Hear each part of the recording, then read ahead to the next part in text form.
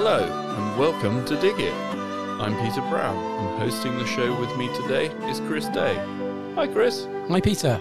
So, December in the garden, Chris. How you doing? I'm doing very well, Peter. And yes, it's going a lot chillier. Those nights have really drawn in now, haven't they? And They are. But have you had a frost? Because I reckon you said you'd had a frost a couple of months ago. Yep, back in... And I've not seen a frost in Northampton. No, I think in October, late October, we had one. But since then, we've had some chilly nights recently. But I think the forecast, I have been looking, December is looking that bit colder, apparently. So Jack's coming home. He's finally coming home. Because he's not, like I say, he's not been to Northampton this year. No, well, let's hope we don't have the beast from the east, because obviously that's the worry, isn't it, as we go into early parts of December, that can obviously cause all sorts of problems for us gardeners. Well, we've certainly had a lot of rain here in the last few days, haven't we? And I mean, I don't know whether the water tables will get properly replenished this winter, but it certainly seems the rains have come back now, at least. So. Yes, indeed. And I've noticed my wisteria is still hanging on to her leaves, incredibly. Yep. You know, some plants just want to hang on in there, but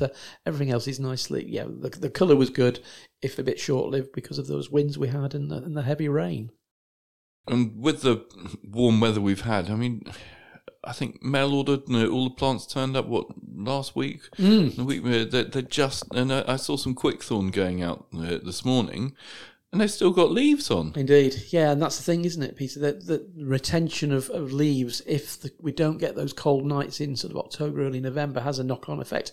And I know fruit growers are very passionate that they don't like to let their trees go out of the nursery until they've dropped their leaves. Yeah. Well, no, that's why you think that in bare root, it's lost its leaves. It's not photosynthesizing. It's gone to rest for the winter. And I guess if it's still got leaves on and the roots are growing, you don't want to move it, do you? And the other sort of implication of that is that when plants are moved, from nursery, if they've got leaves on, of course, leaves will generate heat, which can be a problem. And in fact, that is a major issue sometimes, that plants effectively can cook in transport, which is not unusual. So they start composting down effectively, don't they? Yeah, the compost heap starts with the plants, which is not a good way. So the quicker we can, get the plants out and obviously get plenty of air circulating around them. That's why when we heel them in, we do give them some space in the field for that to help to cool the foliage down, and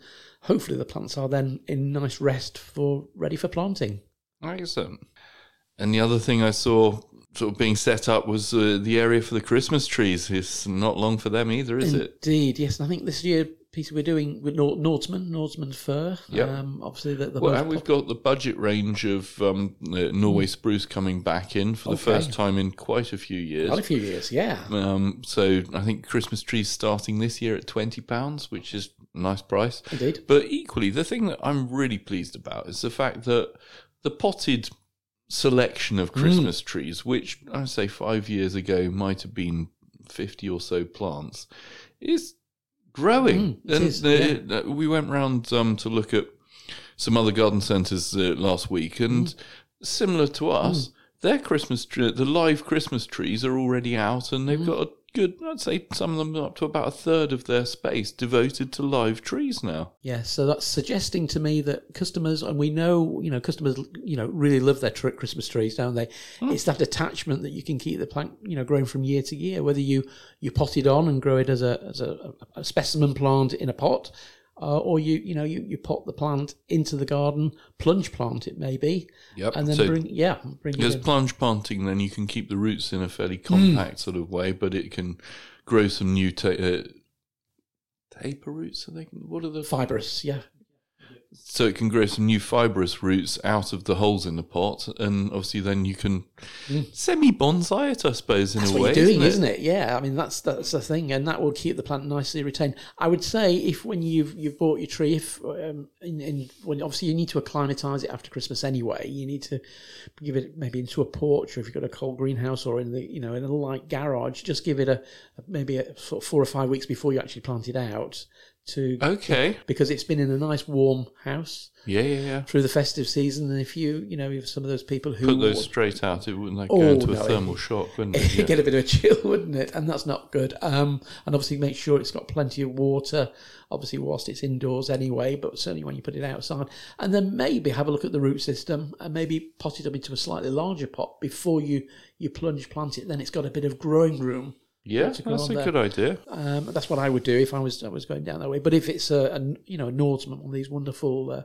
Norway, the Norway's good because it has very small needles, and of course those needles can fall. But obviously Nordsman have much thicker, more robust, and obviously very they're quite textural, aren't they? They've got a lovely sort of resinous material on them, and they obviously hang on so much better. But does a live Christmas tree smell as much as a cut one? Oh, I would have thought so. Yes, yeah, most definitely. Because as soon as you bring a Christmas tree into the home, you obviously get that lovely aroma, don't you? And I think that's where the plastic trees miss out. Indeed. We sell scent sticks just to give the authentic Christmas tree smell to your plastic tree. It's brilliant. And they're very, very popular, and they do work. I tend to use a few of those on one of my trees, and it does give you that nice sort of Christmassy feeling, doesn't it? It definitely boosts the smell somewhat, doesn't it? It does. And another question, Chris, with the live Christmas trees. Presumably, if you're like plunge planting them and chopping the roots back, you can actually, you could essentially bonsai it. So if you buy, once it gets to say 6 foot tall, you probably don't want it to get much taller. You can actually keep it at 6 foot tall, and the trunk will just get slowly bigger and bigger. It would. The plant will still want to produce its obviously its main shoot in the spring, so you'd probably need to sort of taper that back. So you might need to get the secateurs out and trim it. Okay. But then when you look at most of the trees you buy in the garden centres now, they are all trimmed. They're given quite to what I'm thinking about sort of 20 years ago. The tree came in as it was cut from the field. Now, no, there's a lot more passion from the Christmas tree growers to get in much better shape. Well, I think that's what they all strive for these days, isn't it? Is the perfect sort of pyramid shape, and they go out pruning a couple of times a year, and it does make a big difference. It does, and that's usually done, if memory serves me correctly, during sort of June, July into early August, so it gives the plant time to recover.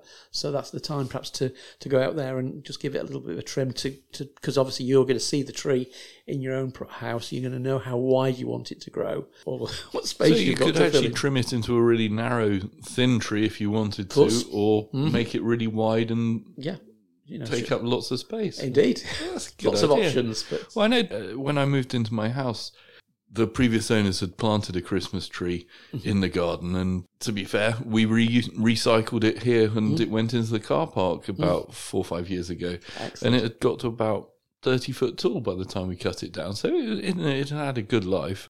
Indeed, a lot of the Christmas tree growers don't. Their pledge is always to plant at least 4 for every tree they cut. I think that's the minimum they do. So, So obviously they get their yield on their acreage is obviously somewhat increased, and that's why they are properly farmed. And a lot of people do get a little bit sensitive to the fact that cut trees are they actually environmentally friendly? Well, I think they are if they're farmed properly, which of course in the UK they certainly are.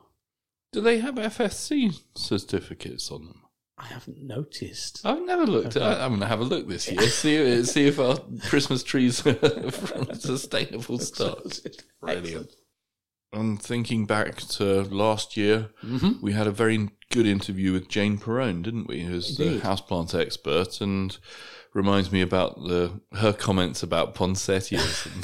She's not the biggest fan, shall we say? She's not, but we've got ours coming in very shortly, or are they in now? Yeah, they're actually nicely displayed. All UK, locally grown, not sort of 30 minutes from the garden centre is our poinsettia grower. Really? Where are they based? They're Leighton Buzzard, so literally in Bedfordshire. So wow. Yeah, so they couldn't be any closer. In other years we've got them from the south coast, from down in Sussex, but this year again we're returning to something a little bit local, and again it helps on the carbon footprint. carbon miles, isn't it? So It that's is, always yeah. good, and equally helping our local growers. Indeed, yeah. And I think, poinsettias obviously are a high maintenance crop, and of course they'll use lots of energy, as we know. So it's going to be an interesting year. But what I've seen of them, there's some really nice crops. And the UK we're growing some really good poinsettias, so we're not having to rely on too much of imports from Holland and Belgium, which is good news. Brilliant. And yeah, like you say, nice to have really local ones this year. Indeed. And thinking about climate change and the fact that we're warming up, the RHS have been moving some of their collections around, haven't they, Chris? They have, Peter, and it's quite interesting. Basically, obviously RHS Wisley is obviously in Surrey. It's very warm, very dry, and there's two national collections they have down there, both the rhubarb and the gooseberry. Okay. So two fruiting plants. Yeah, because last year my rhubarb didn't do at all well. It had sort of semi-collapsed. I must say I didn't water it an awful lot, but yes, it didn't do great. So the RHS was struggling with their rhubarbs and gooseberries in Surrey, were they? Yeah, so they've made a decision, which is quite radical, to move up to the RHS quarters at Bridgewater, which is just outside Manchester. Manchester, famous for its rain, of course, its heavy rainfall. But it's not just the rain; it's the temperatures. Because obviously Surrey's nice and warm as well. Basically, rhubarb needs between 7 to 9 weeks below 3 degrees. All right. Okay. So that helps to put the plant. You're talking about putting plants in slumber for bare-rooted plants. Well, it's the same for rhubarb. It needs a cool, cold rest. And then you can then start forcing it, usually in late January, by either putting a dustbin or putting one of those lovely decorative rhubarb forces on top to start your crop. So because they warm it up. Because just thinking about that, when the commercial growers often use fridges, don't they, to cool the rhubarb corms down. Yep. And then I guess you can plant them out and put them into a little cloche and off they go, and they're really quickly and early. Yeah, the famous, I think it's the rhubarb triangle. That's up in Yorkshire, isn't it? Wakefield area. There's a famous lot of growers up there, and they obviously have got the temperatures there. It's nice and cold in that part of Yorkshire, and of course, then they to produce forced rhubarb for the restaurants and for the supermarkets. They then use artificial lights to extend the season. So from suddenly being cold, completely immobile, they're given obviously warmth, light, and of course then they produce and off they go, and they produce those amazing rhubarb sticks with that delicious flavour. So that's a good reason for and I think the gooseberries was following the same fate. Although I had heard that I think the RHS are doing quite a lot of research on gooseberries because they've lost favour. I mean, they're not as popular as they used to be, and I think they got thorns on them, Chris. They prickle you when you go and try and get the gooseberries off them. and some of the best varieties, the older varieties, of course, are very susceptible to mildew, which of course can put a real backner on it. So, so the two main collections are moving north. Moving up north. But in a way that surprises me, because to me, gooseberries, when they haven't had enough sun and warmth, are really acid and sour. They need... And in the summer, they need that sunshine. But I guess maybe they also need the water because they are very... I won't say liquid, but they've got a lot of liquid inside them. Yeah, a key time, of course, when they're putting that. So that probably is, if they don't get the water, they don't swell up properly. That's it. Yeah. So interesting. But you just wonder what's next. I mean, the collection. For the rhubarb, it's 180 varieties. I mean, it's huge numbers. Wow. Yeah. So yes, that's quite a few rhubarbs. It's for them to do with. And the other part of this report, which was in Garden News magazine, was the fact that the RHS have sort of listed the plants which haven't done well this summer. I'm sure we all know them.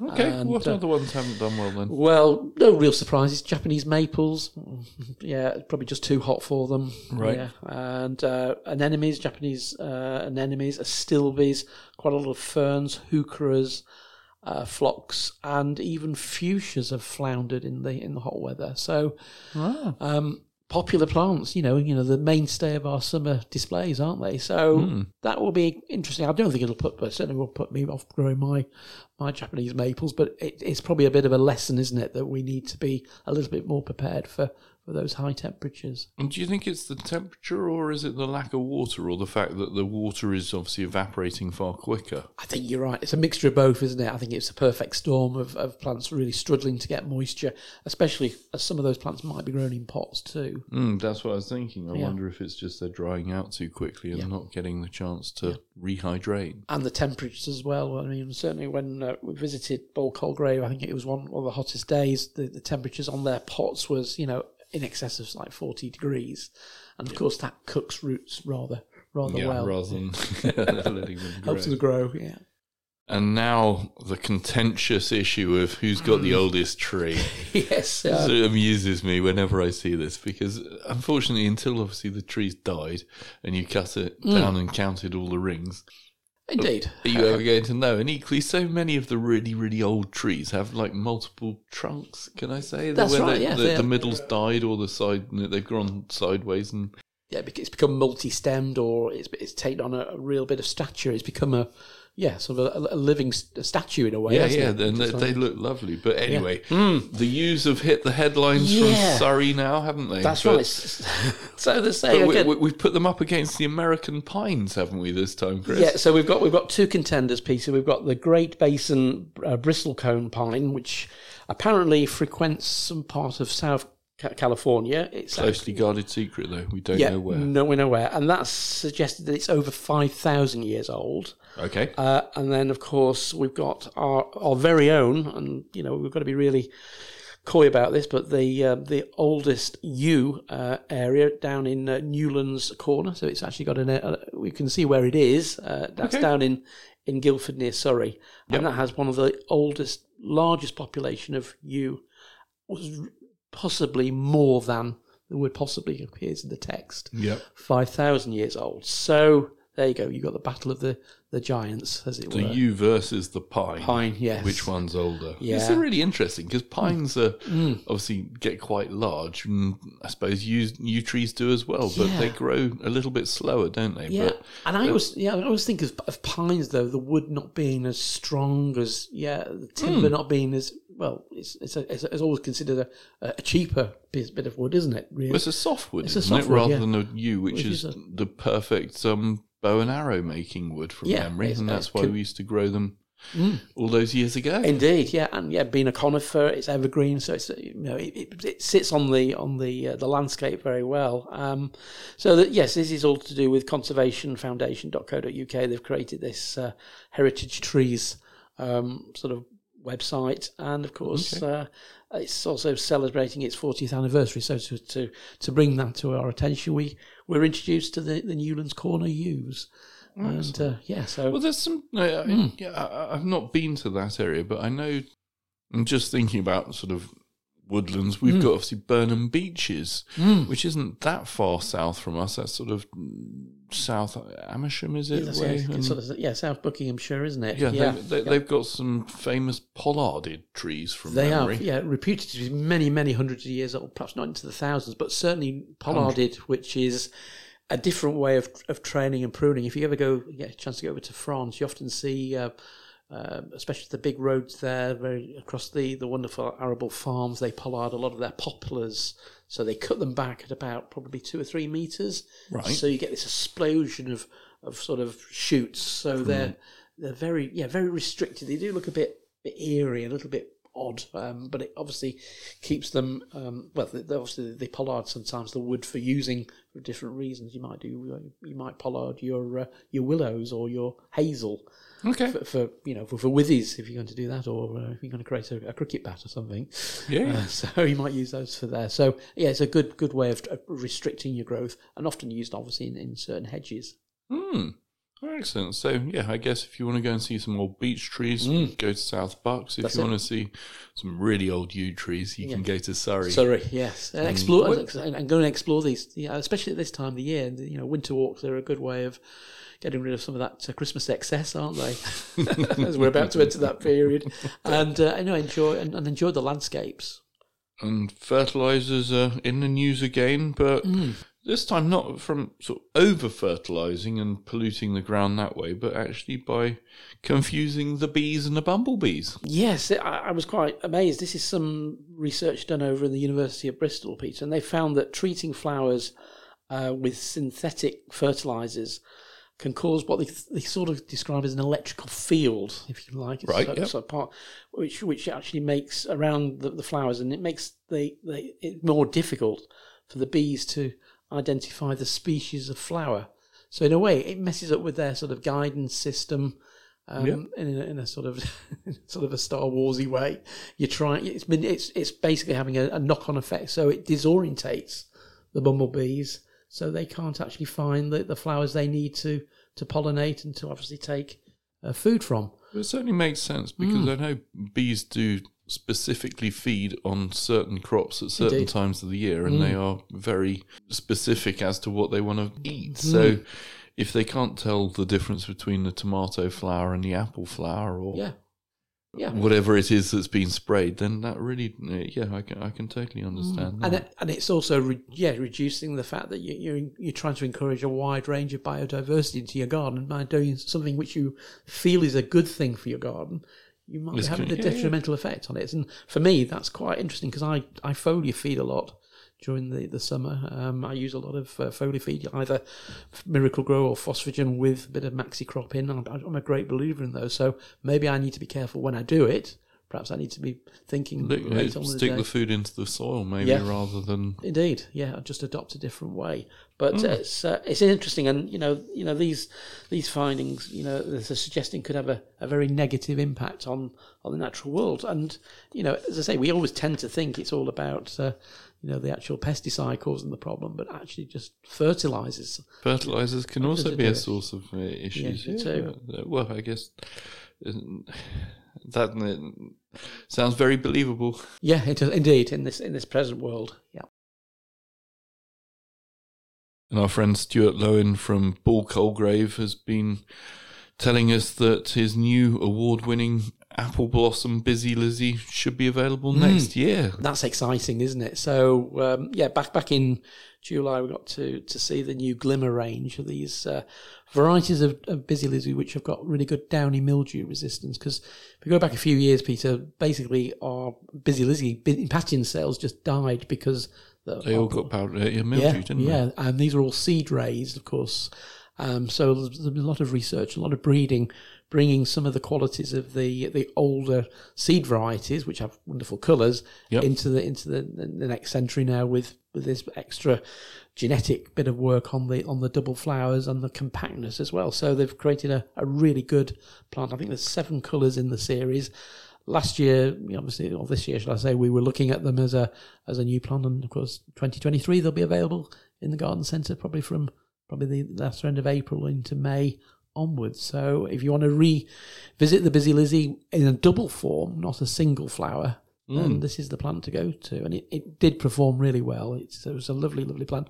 Mine were flowering, the plants I got flowered right into October before it ran out of steam. Brilliant. And I've put it in the greenhouse. I'm hoping I can overwinter it. But if I don't, I'll buy myself a new one, because it's well worth it. Yeah. Excellent. And I also see Empomia Solar Tower. Now, Empomia, isn't that Morning Glory? It is, yes. It's the bindweed family. That's a proper fast grower, isn't it? Yeah. Now, I wonder if this Solar Tower grows quite as well as the Morning Glory. Yeah. It's got a nice colour, though, doesn't it? Fantastic colour. Yeah, and of course, Ipomea is related. It's obviously in the sweet potato family. Really? I never knew that. Yeah. So you aren't they poisonous though? Yeah, the good old Ipomea is toxic. So be careful as you're handling it, and certainly don't eat those roots. Yeah, it's the seeds as well from memory, and the flowers. So yeah, it's a lovely flower. Yeah. And a lovely fast growing. Yeah. What would you call it? Coverage plant, I suppose. It's a climber. A climber that goes everywhere, but definitely don't eat it. Quite invasive. I grew not this Solar Tower, because obviously a new one in some pots this year, and I had 2 pots of them. One of them flowered really well with these big blue flowers. They only last a day or 2. The other pot, not one flower. So, really? And they were next to each other. They were both in the same peat-free compost. but one didn't and one did. Yeah. But are they male and female plants? No, they were grown from seed. Okay. So I was a little bit despondent, but the flowers are lovely, and and it did seem to enjoy the hot weather as well. So yeah, that's my memory of it. It does well on a sunny spot. Indeed, yeah. And thinking about, obviously, plants that grow in garden centres, I see Blue Diamond is growing even more. They've taken over Van Haeg's. Yeah, so Van Haeg's are based in Hertfordshire, if memory serves me correct. They've got three amazing garden centres, actually. One at Cheney's, which is one I used to pop into when I went to Cheney's Manor. Okay. Many, many years ago. And, of course, obviously got some large garden centres. Yeah, I mean... I've been to the one in, I would say, Peterborough, that's on the old brownfield rubbish site. And then their main one is Great Amwell, and that's their flagship store. That's their flagship store, yeah, is it? so I think... but no, obviously wonderfully run garden centres under the new Blue Diamond banner now. Because, when you see them, you think, wow, this is must be a big family. But it's not. Van Haeg's they were a family business, and obviously now joined the Blue Diamond Group, which is quite a few garden centres now, isn't it? It's increased quite considerably, Nearly got to the same number as Wyvale, has it? I was going to say, I wasn't going to use the Wyvale word, but they're getting that way, aren't they? Yeah, so hopefully they'll do a good job. But they're keeping the name and trading as Van Haeg still, even though they're not. Which is so good to hear, isn't it? I think, yeah. Hopefully the staff will get to keep their jobs. Indeed. And then who else has been taken over? Well, it's Rosebourne, isn't it? The food shop stroke garden centre. Hadn't been going long from my recollection. Couldn't actually remember speaking about them earlier quite how long they've been going, but that was Carol Paris, and used to be president, I think, of the HTA a couple of years ago, before she took on this role. But they've sold out to Hilliers. So the Hilliers now climbed to 22 garden centres. So they're catching up with Blue Diamond, sort of. But no, obviously a lot of emphasis now of Hilliers has gone over to retail. Their nursery, obviously their famous nursery, supplies all their garden centres, which, of course, for us is a bit of a disappointment because they pulled out of supplying all and sundry and just now concentrate on their own garden centres, which is totally understandable. When you've got 20-odd garden centres, you need an awful lot of plants to service all those garden centres. But as we found out from good old Alan Down last month, of course, the heritage of Hilliers, all the wonderful species and varieties which are available through their garden centres is just not available to other independents, which I think is a bit of a shame, really. Yeah, it is. But no, it's good news, and of course, this is yet another big inclusion to growing the garden centre groups. And talking about Hilliers Nursery, the sort of plant growing side of things, they've been buying up bit of land, have they? They've obviously got a very good wallet of money at the moment, Peter. So they've just bought a 200-acre Flexicum farm over in Liss, and they've got basically that 200 acres is going to amount to 30,000 trees grown there at any one time, and it's a £4 million purchase, so big money. But they are seeing such a huge demand in trees, which is so good to hear as well. They need to obviously the space to develop, and obviously they're growing it into a much better obviously brand with the Hilliers name. Brilliant, yeah, because tree nurseries do well in this country, don't they? And I went out on a garden centre visit recently to Burford Garden Centre, which is a sort of top of the range garden centre. It's a lovely garden centre, but they had some apple trees there that were £1,000 each, and the pots were 1,000 litres or so. I've never seen. These were trees that you'd need a forklift to lift. I was going to say, you couldn't put those in a garden centre trolley very well, could you? And they had, I would say, a good half a dozen of them. So if you wanted to create a apple tree avenue, it would have been perfect. Yes. But so long as you got very deep pockets. Indeed. Hilliers sort of went on to say that the reason they want to do this is that the demand for government tree planting targets has increased. Okay. Which is maybe so that's not in the towns and the cities, but obviously I think about all the new builds going up and all the new developments, and of course the planners are raising the bar now, wanting more greenery in these new areas as well. And of course, the more greening, hopefully that's going to have a beneficial effect on climate change, isn't it? So, Hopefully, yeah. hats off to Hilliard's for that sort of investment. And for people who like the English flag and the lovely blues, reds and whites, read a nice article in Amateur Gardening about British Garden Centre Group promoting planting some bulbs and muscari, red tulips, white tulips, and blue muscari, or you could use, they're suggesting bluebells. Now, Chris, you were suggesting this could work well as a lasagna planting, couldn't That's it. And I know we're into December, but you can still grab some bulbs at this time of the year. Often garden centres are clearing the areas out because obviously they're putting the last minute Christmas in. Makes room for Christmas, It doesn't does, it? So yeah. you grab yourself a bargain. Yeah. So so your tulips, so your red tulips and your white tulips would be perfect. And the idea of a lasagna planting is you put the bulbs which flower latest in first. So you put in 2 or 3 layers within your pot. So you put your tulips in there. So would you put your muscari in first and then the tulips on top, or no? So the tulips would go in first, and then muscari on top. On top, that's it. And then you could put some, so it'd be red and white tulips. Of course, there's lots of different varieties. I mean, the Triumph ones would be good. I mean, red. I mean, there's good varieties like Red Riding Hood, which is a lovely tulip, isn't it? And of course, there's some of the white ones too. So maybe try and go for sort of mid to late flowering, I would say.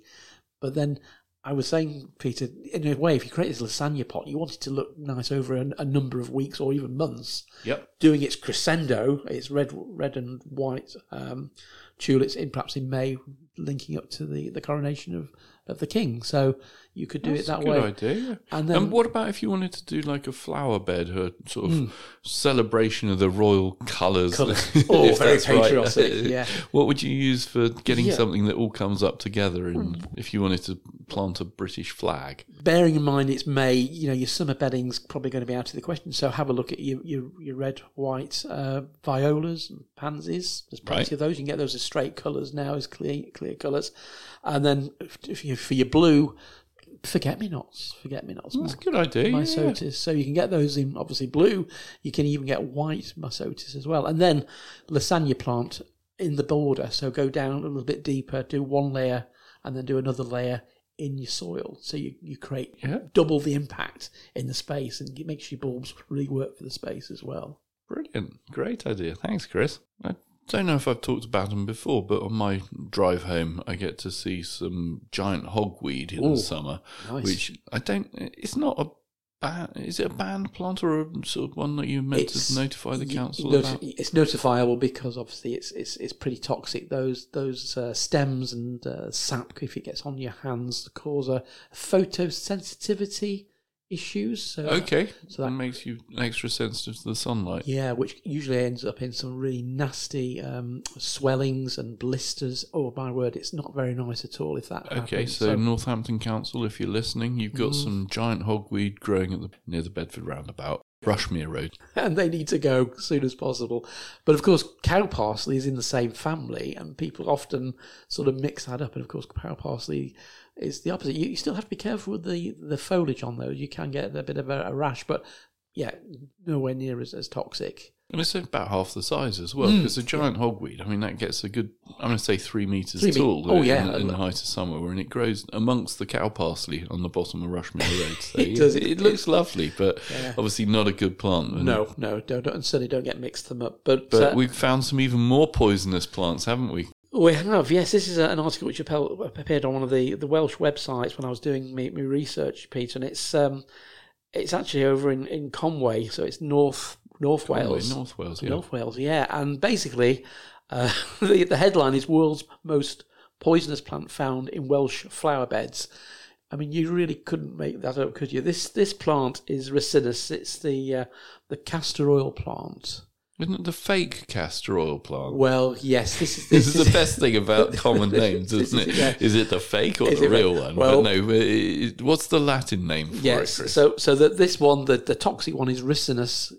Ricin. If I say the word ricin, then you start to think about Russian spies and Yeah. yeah. I can't remember who it was, but someone did something in the underground with That's it. ricin. Oh, it's incredibly toxic, incredibly poisonous, and unfortunately, this particular plant, beautiful as it is, and to paint a picture of it, it produces very palmate leaves, very much like the other castor oil plant. The genuine one. Yeah, Fatsia japonica, which is the one we used to grow as a houseplant many years ago. Now we grow it as an outdoor shrub, really good shrub. But that has green leaves. The most poisonous plant has red leaves, which are very pretty, and that's why they're used as a height plant in bedding displays to give height and interest. And it produces these sort of orangey red flowers. They're almost like thistle-like flowers, quite spiky, and inside, of course, they contain the nasty, very, very poisonous seeds. And I have to say, Peter, I do grow this plant occasionally at home, and you can buy the seeds, and there's lots of markings on the seed packet to say that it is poisonous, but it grows really well, it germinates, and it will make a really good plant, but you've got to treat it with a lot of respect. Excellent. And the big butterfly count results are in, aren't they, Chris? They are. So this all took place between the 15th of July and August the 7th this summer, and not very good, I'm afraid. So the count was a lot down on previous years. In fact, it's gone down to a 13-year low. Wow. And what's worrying is obviously it included some of the more well-known favourites like red admirals and small whites and such like. So they were missing from the observations too. So my cabbage whites have done well this year. I see there's still quite a few of them flying around, but like you say, peacocks and red admirals and the nicer, sort of more ornate-looking ones. That's a shame. It is, yeah. And I mean, they said partly maybe to climate change and obviously to the hot weather that might have had a knock-on effect. But it's still worrying. But however, there's some good news from it. Some species did show a revival. So they included the comma and the common blue and the holly blue. Oh right. Which I think from my days of butterfly spotting, they are quite significant ones. They're aren't lovely they? ones from memory. They're beautiful. Yeah. I can remember, like you, as a child. Yeah. I was always after one because they look lovely beautiful in the books, but I never found one. No, indeed. So obviously, it's food for thought, isn't it? And I think, and as we know, as a garden centre and as a garden centre trade, we are encouraging people to plant, plants for pollinators, and look out for that butterfly logo on your plants. Definitely. The seed packets have all got the little bee symbol on, which is a good indication they're good for pollinators. Yeah, so plant a few more for next year, perhaps. And the NGS Visitor's Handbook, I see, has been published for 2023. So thinking ahead to next year already, and those lovely gardens we can go and visit. And I would say, Peter, I mean, Christmas, literally on our doorstep now. What a nice little gift for somebody who really likes That's a really good idea, actually. I might get that for my mother. Oh, I can't say that, can I? Because that's not a good thing. Yeah, I mean, I think the thing is, in a way, it's just such a good book to have, because obviously you've got all the references and obviously all the descriptions. I mean, you can do it on your telephone. They've got a nice posh app and things, but actually to hold the book and use it and have it in the car when you're out and about, because obviously you sometimes rely on their wonderful signs they put out if you happen to be driving past. But if you've got to plan your visit, then you need something a little bit more of a reference. That's a really good idea. Yeah. Like you say, you can plan a few days out across the summer, and as long as the weather's nice, you can indeed go and enjoy some nice garden visits and possibly some cake. Of course, there has to be cake, doesn't there, Peter? Definitely. Yeah, definitely.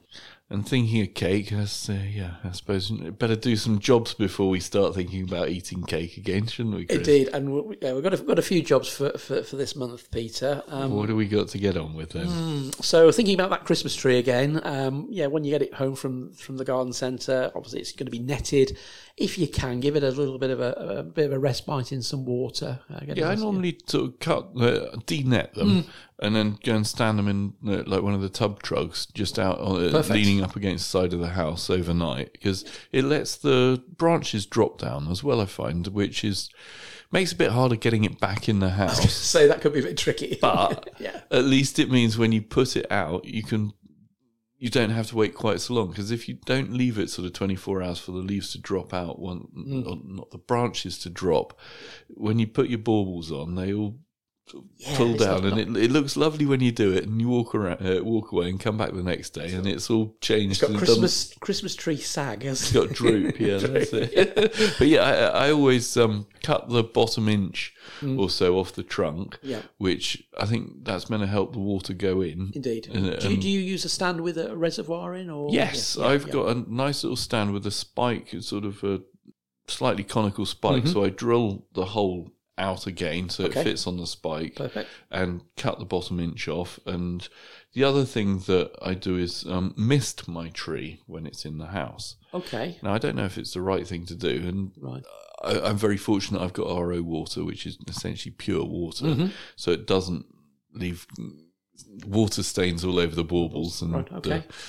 lights I've got are waterproof, so it doesn't bother. But yeah, I think if you can, that's meant to help as well. It will because do, It just keeps it a little bit moister and stops it evaporating. And I suppose the usual sort of advice: make sure you keep your tree, position it away from obviously open fires or from wood burners, and away from radiators, anywhere there's lots of direct heat where it's going to dry the plant out.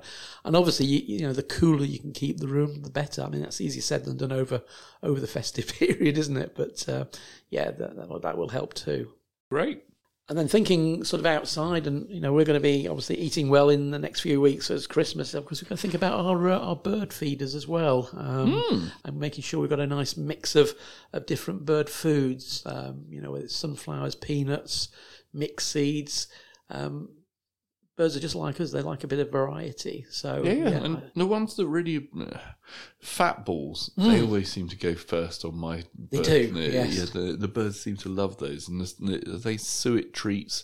I personally don't use them, but I know we sell awful lot of them, and they seem very popular at this time of the year. But I guess they're nice and fatty for the birds, so they're full of energy. Indeed, and if the weather obviously does get a bit colder, then they're going to do that, and of course they're going to need water as well. So if you have got a little water pool or something where you can keep that nice and topped up with some fresh bird bath, Yeah, because we talked about that, making sure if it does get frosty and cold, to go and put a bit of warm water on it and defrost it, so that they can have somewhere to drink. Keep it topped up with some nice fresh water every other day, perhaps, just to help them along there. So make sure if you've got them set up in your tree, or if you've got a proper bird feeding station. I know we sell a few of those over the course of the year. They can look quite a nice feature in the garden too if they're nicely set up. Yeah, and I guess cutting back shrubbery. I'm just thinking, I seem to remember my grandmother used to make her own sort of wreaths for the door, and she used to go and hack back the holly tree and make her own holly wreaths from that. If you've got lots of evergreen material, then it's a really good way. I mean, I think we mentioned last month about maybe going to a wreath making session, but actually, if it's getting a little bit later on the season, but this needs to be looking good for a number of days over the festive period. Have a look around, go around with the secateurs, and if you've got some nice berrying plants, some cotoneaster, maybe some of the fruits on your crab apples, they would look rather nice, wouldn't they? Oh yeah, that's a good idea. And be inventful and have something which is handmade and hand produced from your garden. That's a nice testament to put on your front door, I would say. Definitely, it's a great idea. And I guess with frosts sort of looming, wrapping them up in fleece if we haven't done it yet. Yes, I think we've moving them. Yeah, I mean, it's all this autumn has been a bit tricky, as now we are now into winter. Yeah, you need to be making sure those plants are protected, either bringing them indoors in a cold or unheated greenhouse or a garage. If you're bringing them inside and they've got lots of leaves on, they're going to need light. So try and give them a nice light spot. But yeah, just hold on the watering, let them have a bit of a rest. And fingers crossed, Mother Nature will see them through.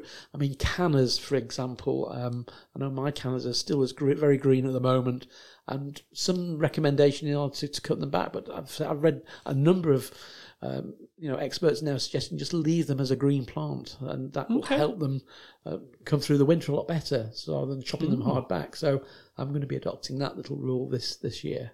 Well, see how they do in the spring. It's interesting. And of course, I think the other thing Peter, as well. Certainly the garden centre at the moment, we've got some lovely fragrant shrubs. And if you're looking for sort of last minute Christmas gift ideas for people who really like their gardens, a nice fragrant Daphne or a lovely Christmas box Saracocca, which we sell plenty of as a hedging plant, but buy it as a shrub, have it somewhere, they can pot it into a pot close by the door where they can actually enjoy the fragrance. That would be good as well. Have a think, for your gardening friends. I know, the cop out is to get a garden voucher, a good old HTA or a local garden centre voucher, but sometimes actually buying a plant is far more personable, isn't it? I think so, and you think the number of house plants we sell as gifts. I mean, a nice orchid for Christmas or a nice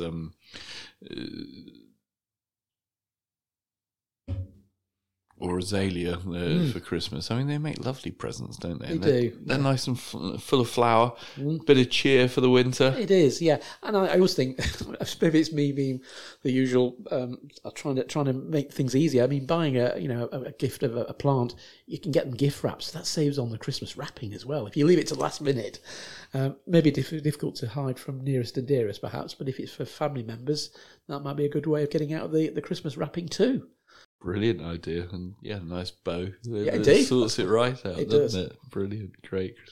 And I suppose if you're getting out and about, to get rid of that Christmas dinner, there's a bit of pruning you can be doing, Peter. Now, sort of fruit trees, and we often talk about winter pruning. If you haven't done them during the summer, give them a tidy up. If because they're denuded of leaves, you can see the framework, so you can go in there and open the tree up if there's any dead or dying or damaged wood or diseased wood. Cut that out, try and open that. And if you've got any, espalier trees, give them a bit of a tidy up as well. So it's, you get a nice, crisp, December day. There's nothing quite like it, going out and doing a bit of pruning. Well, I think the sensation of walking on frozen ground, if it's like nicely turned over, it's lovely when you see the white frost on the. Oh yes, yeah. Just be careful on your lawn though, because obviously you can. True. You have to be a little bit careful there. So, but certainly that would be good as well. And we were talking about rhubarb earlier, the fact that they've been moved to the north from the south. Yep. If you've got large clumps of rhubarb in your own garden, now is the time, December, to do a bit of lifting and dividing if it's a very mature clump. Yeah, because my rhubarb, I was talking to my father about this. I've been wanting to split it for a while now. I'd say it's about a couple of foot across the crown. Yeah. It's enormous. Yeah. And I originally thought I was going to have to dig the whole lot up and split it once I dug it up. But he was saying, no, just chop some off the edge. Yes. Yeah. So I'll just pick. Now, do I do it when it's all dead, or is it best to leave it till it started sprouting in the spring and you can see where is it buds? The buds will grow. Yeah. So you'll see that within the crown there'll be sort of resting buds there. So as long as it's nice and plump, the bit you detach, I would do it. Do it this month or into January. Okay. And detach there, and remember the outer extremes of a plant, as we know with perennials, usually is the younger the plant. So it's in the middle is obviously the oldest part. So you'll revitalise your new clump by starting with a fresh offset. Okay, and the other thing I learnt many years ago with rhubarb is that you can't harvest it for sort of a couple of years after planting it. Mm-hmm. So with the old crown, if I'm just chopping bits off the edge of it, can I still pull from it next spring? Yes, so your original mother plant is fine. Just the babies that I pull off it, I'll leave for a couple of years. Give them all nice mulch, give them some nice compost, or if you can get some well-rotted manure, give them a real treat over the next couple of months, and then that'll put the plants in the right sort of stage then to start development. Yeah, probably you might be able to pull a few, if you've got a decent size offshoot, you might be able to have maybe one or two sticks in the second year, but probably from year 3 you'll be back into production again. Well, they grow. I mean, my rhubarb grows like a wildfire. It's a monster, and so I don't have to worry about not having enough rhubarb to eat. But I do like dividing it just to keep it growing, as it were, because I don't want your mother plant to be the only one to die out. Yeah, I think that's the thing, revitalising and knowing when to stop pulling as well to give the plant chance. Especially this summer we've experienced, of course, the plants were probably suffering from a lot of stress on the roots as we got into sort of June time. Yep. So knowing when to stop and then obviously allowing the plants to grow as well.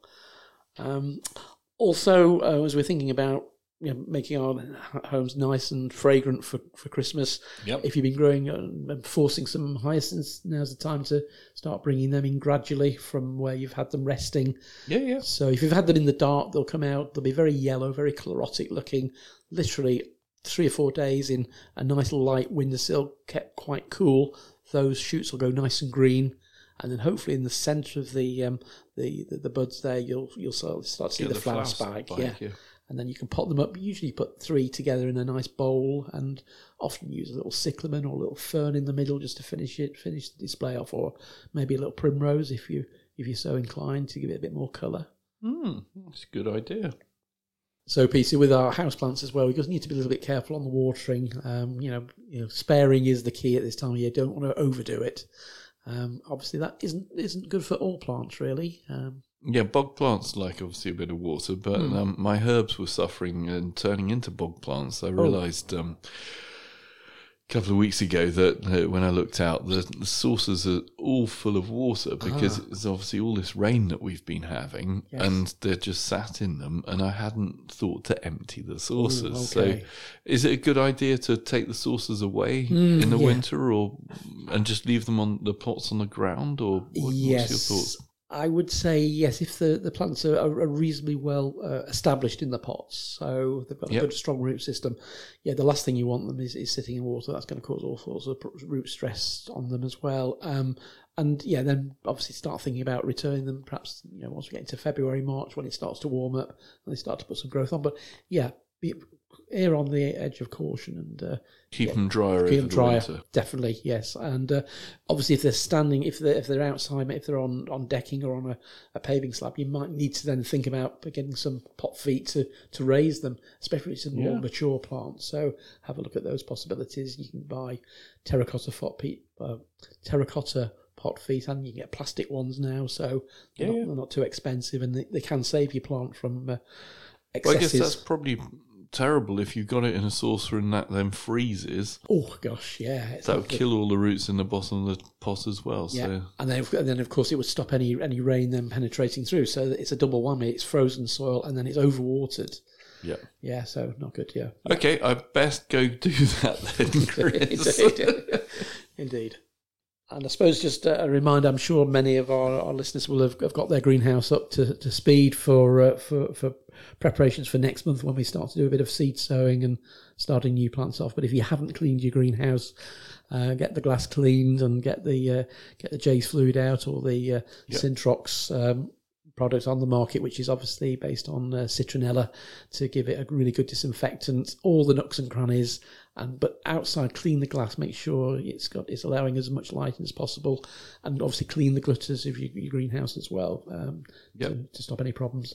It's a very therapeutic thing, cleaning your greenhouse, I have to say. But it does look brilliant, doesn't it? You've got nice, clean, shiny glass, and you don't realise how much difference it makes to the light levels until you've done it. It sort of incentivizes you to actually start doing some seed sowing and things. So that catalyst is worth doing that. And of course, make sure all your seed trays and pots are given a dipping as well. Make sure they're nicely sterilised. Yeah, because you can sterilise them at the same time, can't you? And then they're all ready for reusing again next year. Yeah, it's definitely a wet weather job, but well worth doing.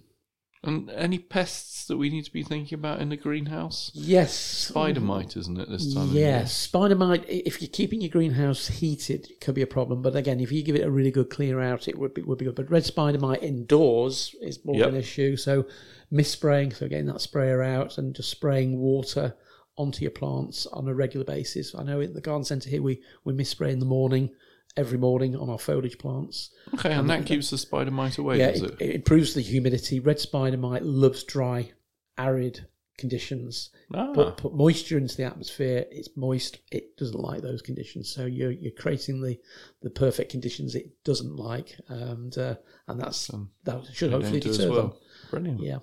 And thinking about houseplants, Chris, we've got a TV celebrity gardener, I suppose. Do we call him? An Instagram sensation. Is that Yeah, bigging the gentleman up nicely? That's it. So a discussion on houseplants in a couple of weeks' time with Tony Le Bresson. Yes, I'm really looking forward to it. He has obviously done remarkably well on social media, and he's certainly a go-to person for everything houseplant. So it'd be nice to chat to him in a couple of weeks' time. Yeah, and if you're in Northampton in the town centre, he's got a lovely shop. It's well worth a visit. I went in there a week or so ago, and yeah, I was blown away by some of the houseplants in there. It's really fantastic. Sounds interesting. Really, yeah. And the name of the shop is Not Another Jungle? Not Another Jungle, that's it. That's it. Yeah, so, yeah.